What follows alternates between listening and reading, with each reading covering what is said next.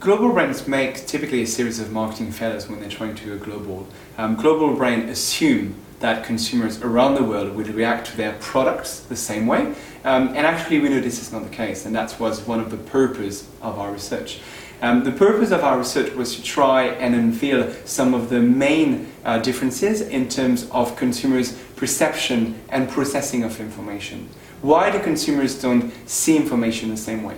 Why do consumers' motivation differ across cultures, and why do companies need to adapt to that? One of the major differences in terms of psychology between the East and the West that can be applied to consumption is a difference in what we call cultural values. In the West, the dominant cultural value is what is known as individualism. Individualism is about this desire from consumers to be unique and different from others. In terms of consumption, this is going to be about buying that one good that makes you look different, that one limited edition t-shirt that means that you're going to stand out in the crowd.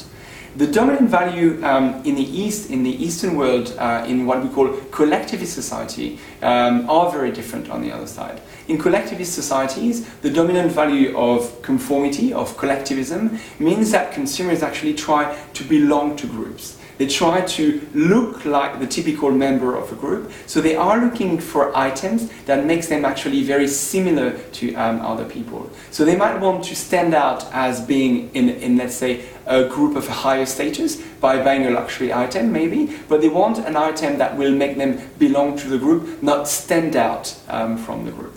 And the typical pitfall is that when marketing companies market Western products to the East, they sell that value of being different in uniqueness without understanding that what matters in the East is also the belonging to a group. And the belonging is very important and is often forgotten by marketers because that dimension is not necessarily understood as being an important dimension from a Western point of view.